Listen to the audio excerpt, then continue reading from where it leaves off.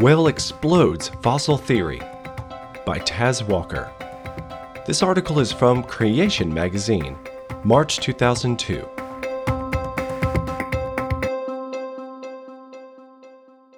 Television images showed a new tourist attraction floating in the ocean off South Australia. A bloated whale corpse being eaten by dozens of great white sharks. The dead southern right whale had drifted offshore for over a week, and the sharks were ripping chunks of flesh from the carcass in a feeding frenzy. Originally, it was thought that a large freighter killed the whale, but there were no visible signs of injury on the carcass, nothing to indicate that it died of anything other than natural causes.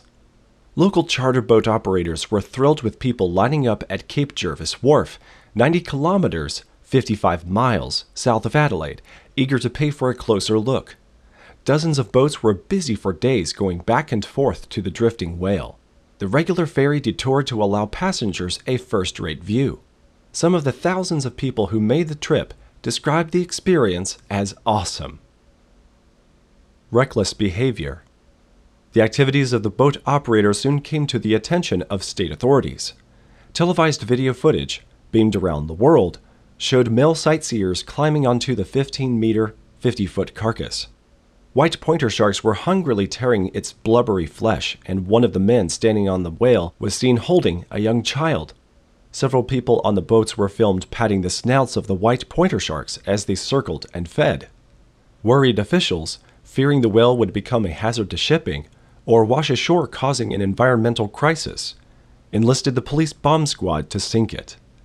The next day, police crews from the Water Operations Unit were monitoring the crowd behavior. Some officials even suggested that the laws might be changed to protect people too stupid to protect themselves. They placed 3 explosive charges in the whale's belly to blow holes in its sides so it could fill with water. At the very least, the authorities hoped the explosives would accelerate its disposal. As one spokesman said, "It will give marine scavengers a better chance of doing what they do best, which is to clean up dead and decaying material in the ocean." The carcass was towed away from the coast out of the way of the shipping lanes, and the charges detonated. Media reports said that no one was standing on the whale at the time. Official reports said that the operation was entirely successful and the whale no longer presented a problem.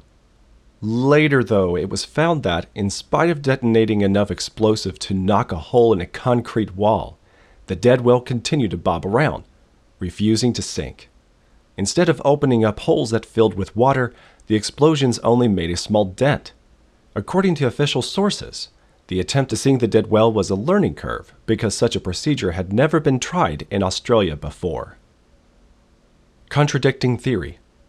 To alert observers, the whale episode dramatically contradicts the standard theory about how fossils form. Fossils, of course, are abundant on every continent, buried in sedimentary rock, even on high mountains. Remarkable fossil remains of many almost complete animal skeletons have been excavated and displayed in museums around the world.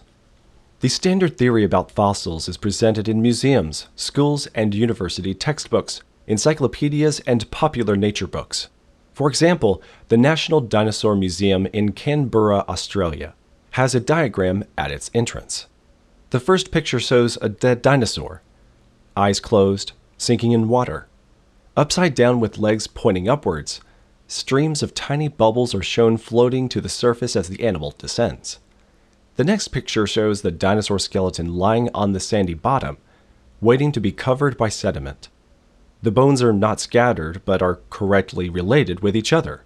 The third picture shows the bones, still in their correct position, covered by a thick layer of sediment, while the final picture shows the fossilized bones exposed after the rock has been uplifted and eroded. But the dead South Australian whale explodes this fossil theory. The whole saga vividly demonstrates that dead animals don't immediately sink to the bottom of the ocean. They generally float on the surface. Anyone who has kept an aquarium would know that. It's only after other marine creatures have substantially scavenged the corpse that it will sink. Rapidly scavenged. Even when the remains eventually sink, the skeleton does not fossilize. Craig Smith of the University of Hawaii has been studying whale corpses on the bottom of the ocean for more than a decade. As a rule, there is not much food around on the deep ocean floor. It's a bit like an underwater desert.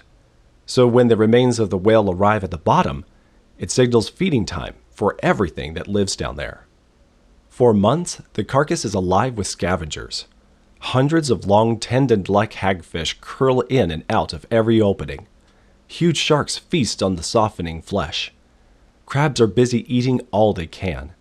In as little as 4 months, the soft tissue can be stripped away, leaving a pile of bones. Furry worms and shrimp-like animals then multiply and consume the small fragments of tissue dispersed over the seafloor. After another year, the furry worms are gone and the bones are covered in mussels, clams, tube worms, and bacteria. Over 10 or so years, the bones are slowly consumed until they disappear and the site is clean. Clearly, dead animals will not fossilize in the ocean under normal circumstances. Their scattered bones do not lie around long enough to be covered by sediment. Special conditions are needed to form fossils, especially to preserve the bones in their correct orientation. The creature has to be buried quickly to protect it from marine scavengers. However, we don't find animals being rapidly buried in the oceans today. Well-preserved fossils point to catastrophe, to sudden death and burial before the animal was scavenged, scattered, and obliterated. Well-preserved fossils are consistent with the unusual conditions associated with the global flood of the Bible. At that time, huge torrents of water flowed across the continents, dumping tons of sand and silt into the oceans and burying fish and animals catastrophically. The dead whale off the coast of South Australia alerts us to the problems with the standard fossil theory. Noah's flood explains why so many fossils are found in sedimentary strata all over the Earth.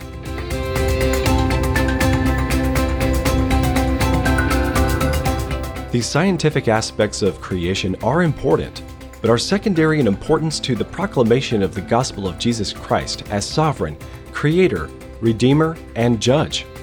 And did you know that Jesus believed the book of Genesis?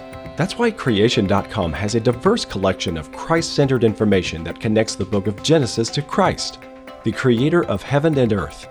Learn about anything you would like to know about God's design with articles, videos, and podcasts at Creation.com. I recommend you subscribe to this podcast on your phone for starters. I am Joseph Darnell, and for all of us at Creation Ministries International, thanks for listening.